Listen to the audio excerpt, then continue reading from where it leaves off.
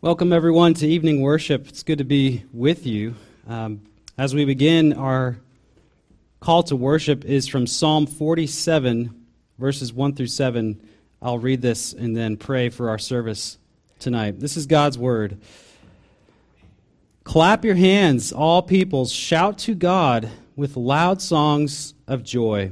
For the Lord, the Most High, is to be feared, a great King over all the earth. He subdued peoples under us and nations under our feet. He chose our heritage for us, the pride of Jacob, whom he loves. God has gone up with a shout, the Lord with the sound of a trumpet. Sing praises to God. Sing praises. Sing praises to our King. Sing praises. Would you please pray with me? If you insist. Oh man, it's only going to get worse as technology continues. But Lord, have mercy on our technology. I'm sorry, don't mean to call you out. It's all of us. Let's pray. God, we come before you with all of the distractions of the world, of devices, of work, of things we're worried and anxious about, and you have brought us here in the peace of your Spirit. You brought us to this place of worship to give you glory, to give you honor. And what we say with our lips this evening, what we pray, would you make it so we are not simply saying empty words, but would you cause us to believe in our heart what we say and what we believe. So God, would you do these things through your Spirit? Holy Spirit, would you lead us in this time of worship? We are grateful for this time, and we pray in Jesus' name, amen. If you would stand for our first hymn, it is hymn 73, which is Rejoice, All People, Homage. Please stand and we'll sing hymn 73.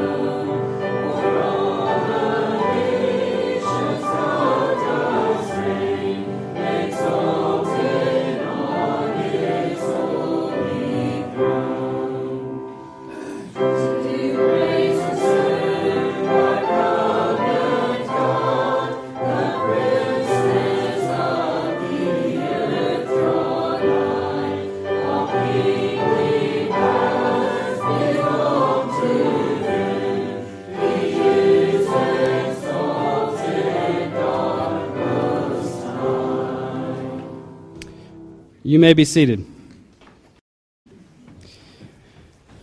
We come into our confession of sin, our corporate confession of sin. And if you're curious, I personally do not write these. There's resources that have been written over the years for liturgies such as this that give us prayers that I think are good, that are not distracting, but are truthful and are worthy of praying together.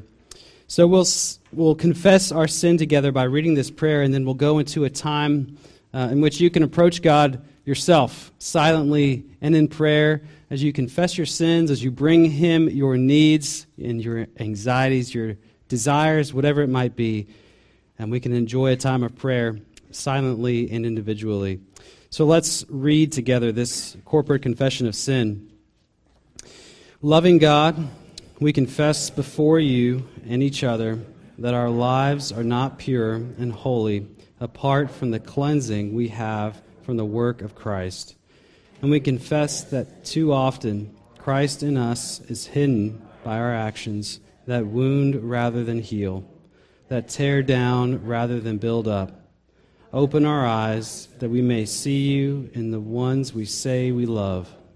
Open our ears that we may be quicker to listen than to speak. Open our mouths to speak good rather than evil of our neighbors.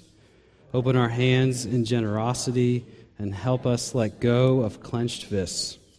Open our hearts to a desire to follow Jesus in full obedience to your will and your way. We pray, trusting in your forgiveness and in the power of your Holy Spirit to lead and guide us in paths of justice and righteousness for your name's sake. Amen. Let's pray.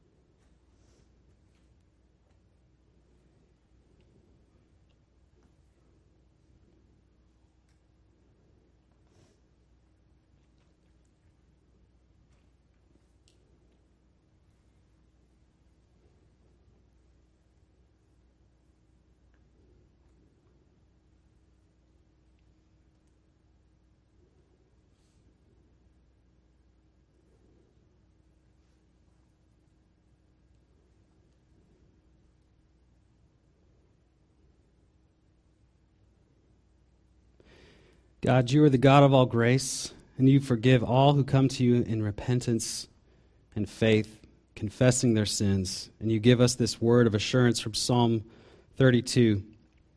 For when I kept silent, my bones wasted away through my groaning all day long. For day and night your hand was heavy upon me. My strength was dried up as by the heat of summer. I acknowledged my sin to you, and I did not cover my iniquity. I said, I will confess my transgressions to the Lord, and you forgave the iniquity of my sin. God, that is your truth that you have given us to comfort us, to assure us, to lead us in paths of righteousness for your sake. So God, would you create in us hearts that are sure of your forgiveness? Would you fill our hearts with this joy, with the joy of your salvation, so that we can live lives that are glorifying to you, so that we can walk in those things that you have prepared for us to do in every circle and sphere of life. God, would you do these things, and would you continue to bless this service? Would you care for the needs of your people around the world, of those conflicts that we know of in the news, whether it be Ukraine and Russia or Israel and several other places, God. Protect your people. Bring peace, we pray. Open our ears to hear your word and receive it into our hearts tonight as we hear from your gospel. We pray all of this in Jesus' name. Amen. As we take up our evening offering, we'll continue singing together with hymn 235. Would you continue worshiping with me with hymn 235?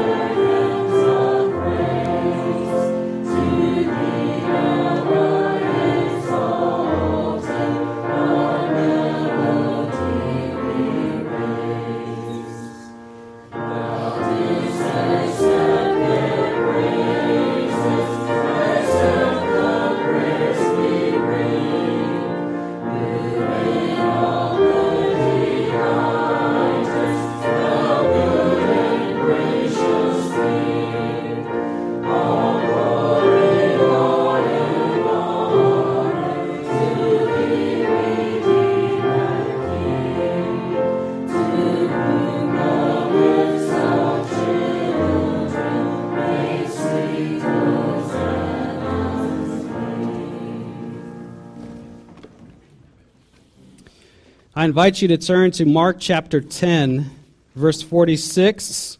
And tonight we'll be reading a little bit longer of a passage, but we'll be focusing on just a part of it.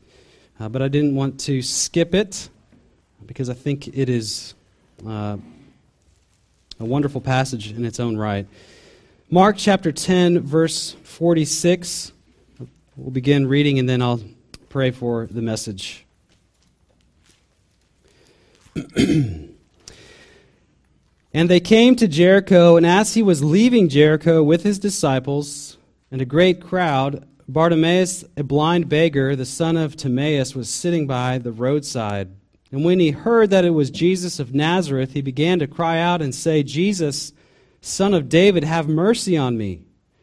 And many rebuked him, telling him to be silent.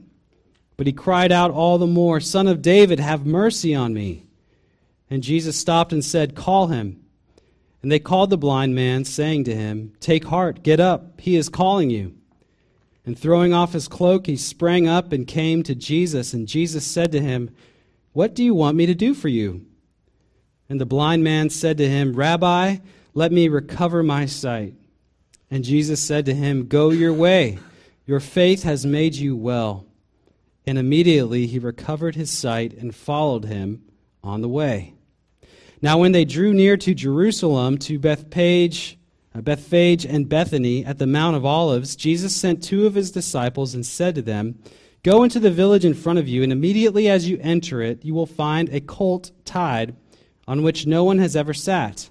Untie it and bring it. If anyone says to you, 'Why are you doing this?' say, 'The Lord has need of it, and will send it back here immediately.'"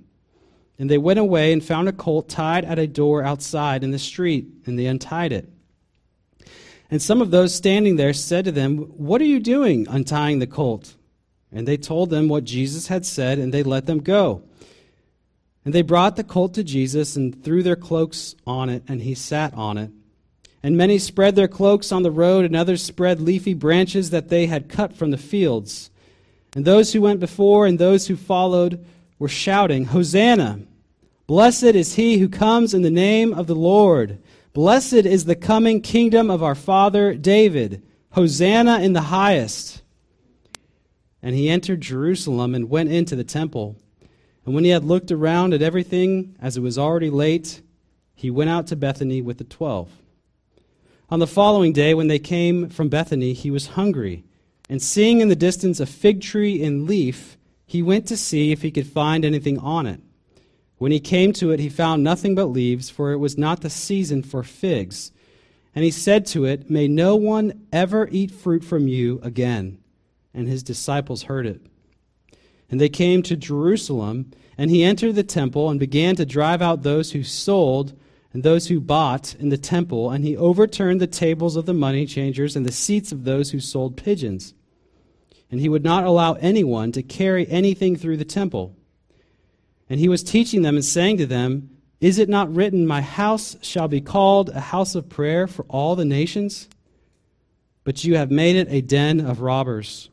And the chief priests and the scribes heard it and were seeking a way to destroy him, for they feared him, because all the crowd was astonished at his teaching. And when evening came, they went out of the city. As they passed by in the morning, they saw the fig tree withered away to its roots. This is the word of the Lord. Thanks be to God. Would you pray with me for a moment? God, we normally see this passage during Easter week, and yet we come upon it in the fall. And so, Lord, would you speak to us in a fresh way? Would you show us the gospel in a way that would encourage and challenge us this evening so that we would live renewed and new lives for you this week? We pray this in Jesus' name, amen. Well, this is a famous passage, of course, one that even if you don't go to church on a regular basis, you have probably heard a part of this passage. And it is fascinating that as we go through the Gospel of Mark, and I've said this before, but the Gospel of Mark begins spanning many years and months even. And then as you get further along, as Jesus journeys to Jerusalem, the time frame begins to constrict and get smaller and smaller. So we go from years to months to now just 1 week. So a third of the Gospel of Mark spans 7 days. I think that's fascinating. It's interesting. We are now looking at the greatest moment, what everything has been led up to now in the Gospel of Mark. And one of these passages in particular is one of the most contentious passages in the Bible. The fig tree. You might have thought when you heard this just now, wow, Jesus looks or sounds kind of agitated, maybe even immature or childish.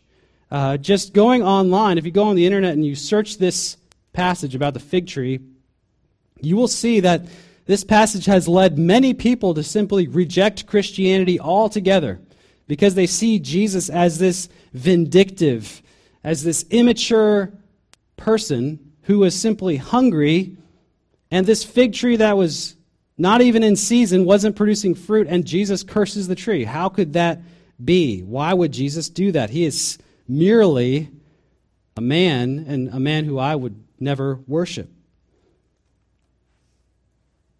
And so you might have questions as well.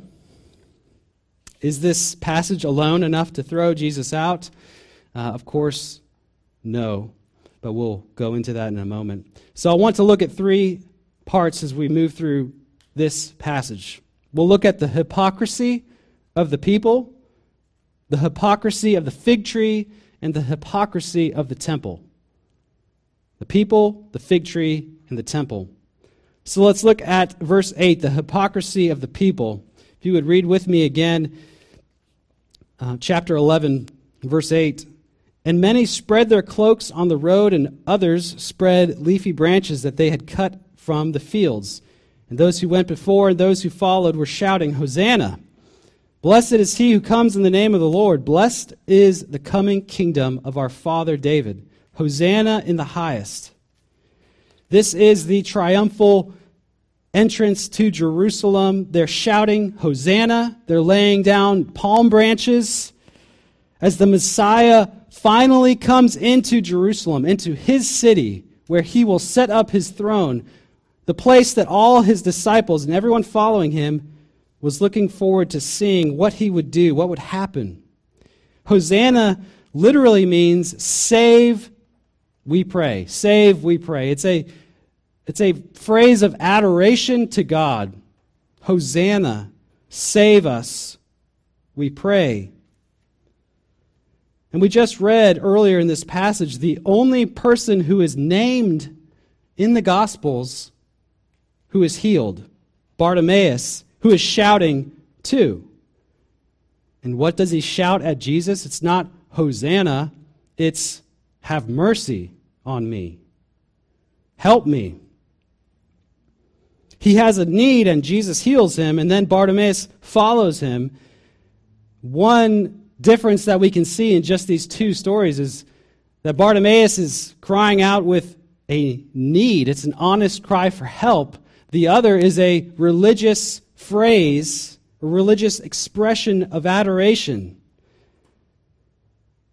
One is an honest cry for help, and the other is a group of people who are saying, save, we pray, Hosanna. But those very people are going to be the ones crying out to Jesus, save yourself, King of the Jews. It will be those people who are mocking, who are spitting on Jesus in just a matter of days. And so we see just in this first part that the people of God, Israel, is saying one thing with their lips in their worship, but Jesus knows their heart. This isn't a triumphal entry. It is a despairing entry, you could say. Jesus is going into Jerusalem, seeing Israel and the people saying one thing, but knowing their hearts. Their hearts betray them. So after his encounter with the hypocrisy of the people, he encounters the hypocrisy of the fig tree. If you look at verse 12, it says, "On the following day, when they came from Bethany, he was hungry, and seeing in the distance a fig tree in leaf, he went to see if he could find anything on it. When he came to it, he found nothing but leaves, for it was not the season for figs. And he said to it, 'May no one ever eat fruit from you again.' And his disciples heard it." So what's going on here? Is Jesus losing his temper? Is he cursing this fig tree because he was hungry and it didn't have figs, even though it wasn't in season? Mark says, of course, the fig tree wasn't in season. How could we be mad at this fig tree? The fig tree wasn't doing anything wrong. It wasn't in season. So is Jesus not himself here, or is something else going on? And of course, something else is going on. Commentators will talk about two different things. One, many people believe that as you study the fig tree, you'll know that as it's going to produce fruit, first it grows leaves, and then it grows these little buds. And these buds, called pagim, are edible. And so these pagim would be eaten by mainly the poor, those who are traveling. They would come by and eat these. And so these commentators would say that because it wasn't the season for figs, Jesus knew that at least there would be these little buds that he could come and eat. But even those were not a fig tree. So Jesus curses it. I listened to R.C. Sproul talk about this passage, and he, as R.C. Sproul, he had connections to everyone you could imagine, and he knew he had a friend who was an expert in the climate of this area. And his friend, who's an expert, said that he didn't believe that it was really about these buds that Jesus was talking about. He understood that there were different fig trees. There were some fig trees that simply grew out of season. They were extraordinary fig trees. So his argument is that there was a fig tree growing. It was showing its leaves. It was showing evidence that it should have fruit, and yet it does not.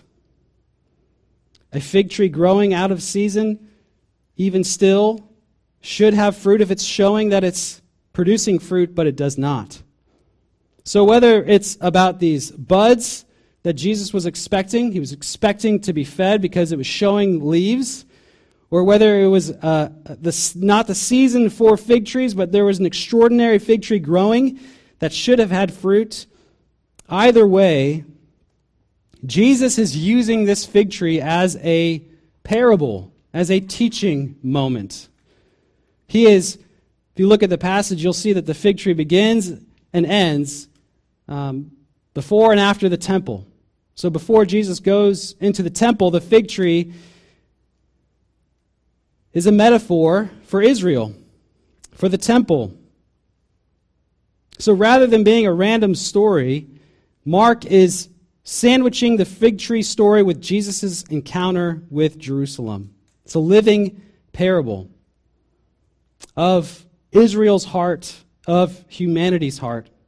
There were signs of fruit in the fig tree, but there was no fruit. There were signs of fruit in the temple. There is no fruit. The Bible uses the fig tree often as an example of how God views his people. He says in Jeremiah chapter 8, "When I would gather them, declares the Lord, there are no grapes on the vine, nor figs on the fig tree. Even the leaves are withered, and what I gave them has passed away from them." So many things are beautiful on the outside that tell you something is going on the inside, when in fact nothing is happening. We came across the rich young ruler who was this very moral person. He was doing everything right according to God's word. He was following the commandments, and yet his heart had not been changed, and he does not follow Jesus. He had leaves, but no fruit. In Revelation chapter 3, we come across this fascinating letter to the church of Sardis. we read this. It says, I know your works. You have the reputation of being alive, but you are dead. Wake up and strengthen what remains and is about to die, for I have not found your works complete in the sight of my God.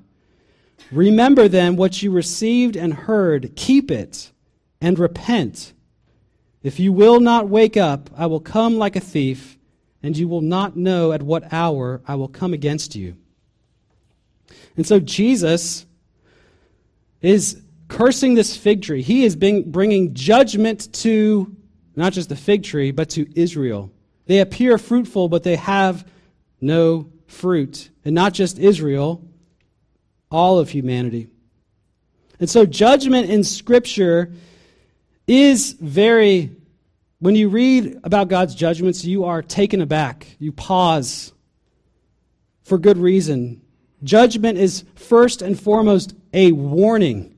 God does not judge just to judge. He judges so that people would turn back to Him. It's a warning to repent and to be saved and to have life. Came across this great quote from the man who wrote Surprised by Hope, who I'm now forgetting what his name is. But he said this. He said, we need to remind ourselves that throughout the Bible, not least in the Psalms, God's coming judgment is a good thing, something to be celebrated, longed for, yearned over. It causes people to shout for joy and the trees of the field to clap their hands. In a world of systematic injustice, bullying, violence, arrogance, and oppression, the thought that there might come a day when the wicked are firmly put in their place and the poor and weak are given their due is the best news there can be. Faced with a world in rebellion, he says, a world full of exploitation and wickedness, a good God must be a God of judgment. Jesus has come to Jerusalem to judge them, to judge hypocrisy. First, in the outward false praise of people, and then, secondly, in the fruitless fig tree, and now we see in the temple. So let's look at the hypocrisy of the temple. In verse 17, if you want to read along with me, it says this, and he was teaching them and saying to them, is it not written, my house shall be called a house of prayer for all the nations, but you have made it a den of robbers. And the chief priests and the scribes heard it and were seeking a way to destroy him, for they feared him, because all the crowd was astonished at his teaching. Earlier in our passage, Jesus goes to the temple. It seems kind of like a throwaway verse that Jesus, when he first enters Jerusalem, it says he goes to the temple, he looks around, and then he leaves. Jesus scopes everything out. He sees the lay of the land. He sees what is happening at the temple, all of the activities that are going on. And there are a lot. Thousands upon thousands of animals are being sold for sacrifice. There's activity everywhere. Many will say it was a stockyard of animals for sacrifice, put on and run by the religious leaders, the Sadducees, the Pharisees. And one historian said in the first century that there were as many as 250,000 lambs sold for Passover alone. For one holiday, 250,000 lambs. So Jesus comes to this temple amidst all of this activity, and he literally flips the tables. He flips everything on its head, metaphorically and actually physically. There is a book that was written between the prophets and between when Jesus came that is not Scripture, but it was written and is seen as being authentic, that leads us to believe that many thought the Messiah was going to come to Jerusalem in his power and throw out the Gentiles, that they would be kicked out, that the Gentiles, the aliens, the foreigners would all be cleared out so that the temple would be pure.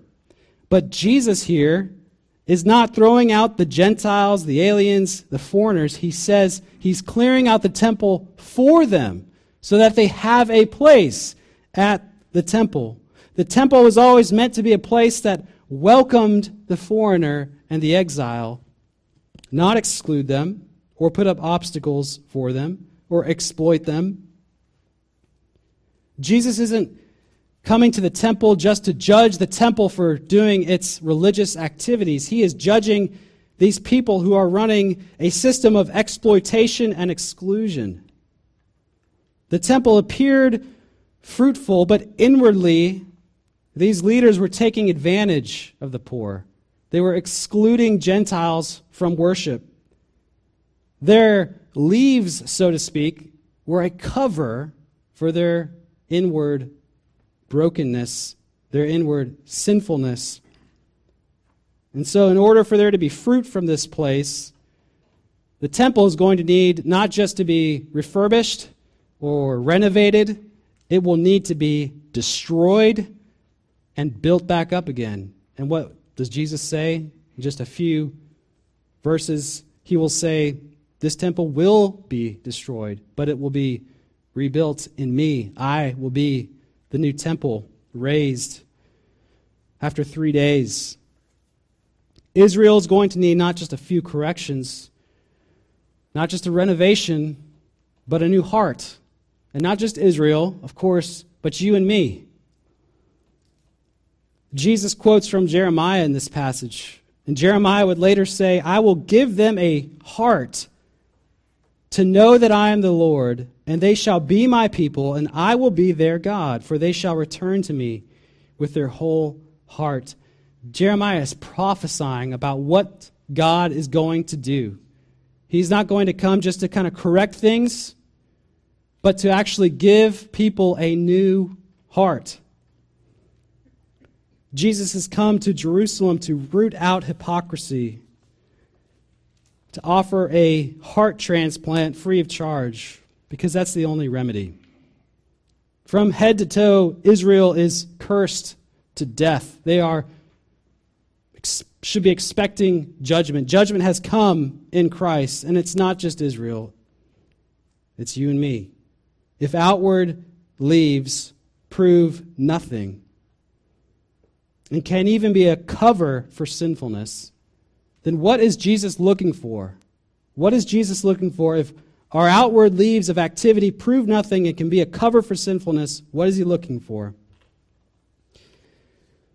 In Matthew chapter 3, Jesus says this when he saw many of the Pharisees and Sadducees coming to his baptism, he said to them, "You brood of vipers, who warned you to flee from the wrath to come? Bear fruit in keeping with repentance. Even now the axe is laid to the root of the trees. Every tree, therefore, that does not bear good fruit is cut down and thrown into the fire." So Jesus reprimands these religious leaders and says, if you've come to my baptism to be saved, to follow me, if you've come for salvation or to be right with God, then repent. Bear fruit in keeping with repentance. This is the key to our passage, the key to life with God, to being right with God, to producing fruit in God. Repentance.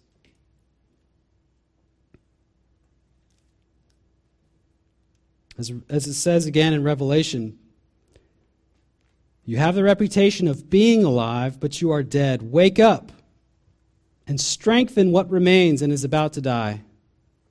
Remember what you received and heard. Keep it and repent. So in this judgment that Jesus is bringing to Jerusalem, to the people, to the temple, to the fig tree, there is also grace. Jesus is saying, wake up. You have the appearance of being alive. You're showing leaves, but you are in fact dead. And so we're called to do what? In that passage from Revelation, it says to remember what you've heard and received. Remember the gospel of Jesus Christ and keep it. And when you do, when you come to Jesus honestly, you come into a place in which you see your sin and he leads you to repentance.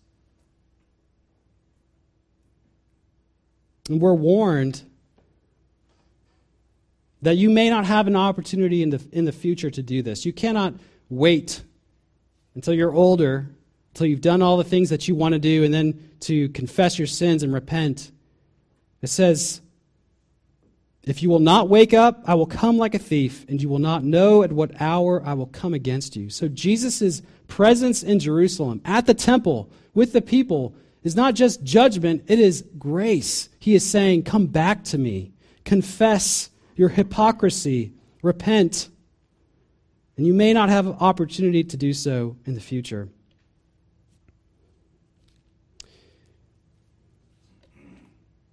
We are hypocritical people oftentimes. I know I am. I know I had an argument with Elizabeth right after church in which I sinned. And I had to confess, repent. We are deceitful, hypocritical people because we are sinners. We sing praises to God in the morning and the evening, on Wednesdays, and then we curse our neighbor as we drive home. The curse for our sin, as we know, is eternal death, is separation from God. But because of Christ, we can say, thanks be to God. As Pastor Heath said this morning, Christ took the curse of the fig tree, the curse that ought to be ours, the curse that sin brings. He took our hypocrisy on himself so that you could be saved and so that you could be spiritually fruitful.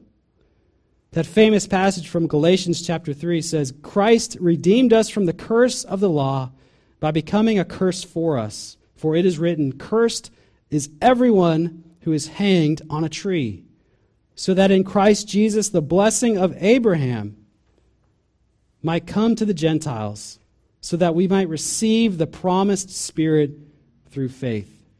This is our hope. This is the good news.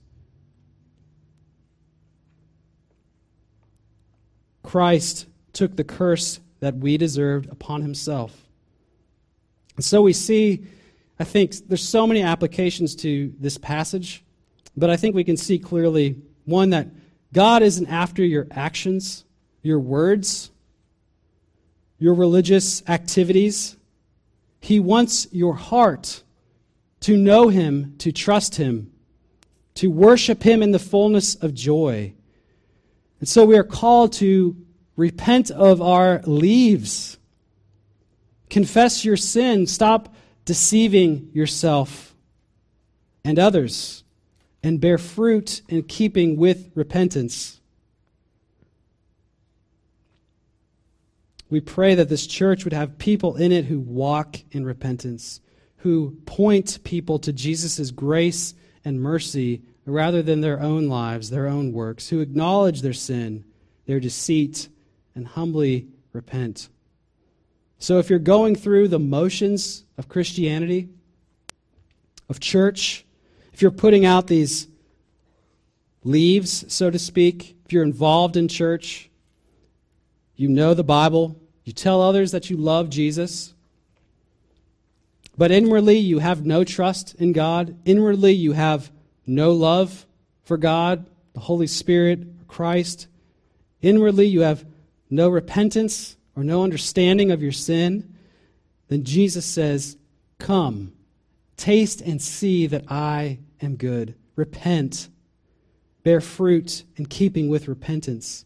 He has rescued you and me from the burden of outward religious acts to make us fruitful in the works that he has prepared for us. This is the good news. Let's pray. God, you come into Jerusalem with harsh words, with harsh actions, and they are meant to draw us back to you. They're meant to wake us up to our own sinfulness, our own deceitfulness, our own hypocrisy. You wake us up so that you can give us a new heart, to give us new life, so that we would bear fruit in keeping with repentance. So God, would you do these things? Would you bless us with repentance? For it's a gift from you, a miraculous gift of your grace. God, give us this gift, we pray. In Jesus' name, amen.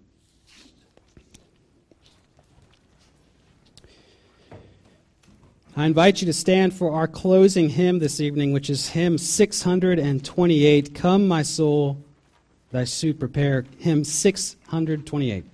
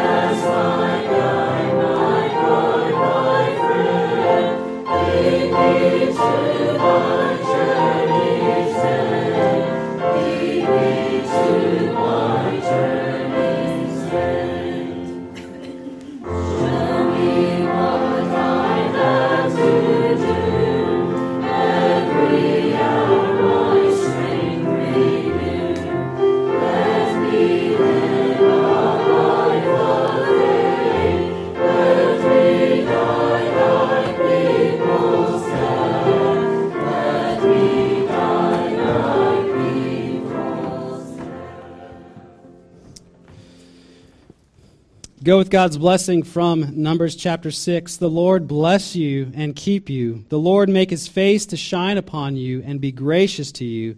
The Lord lift up his countenance upon you and give you peace. Amen.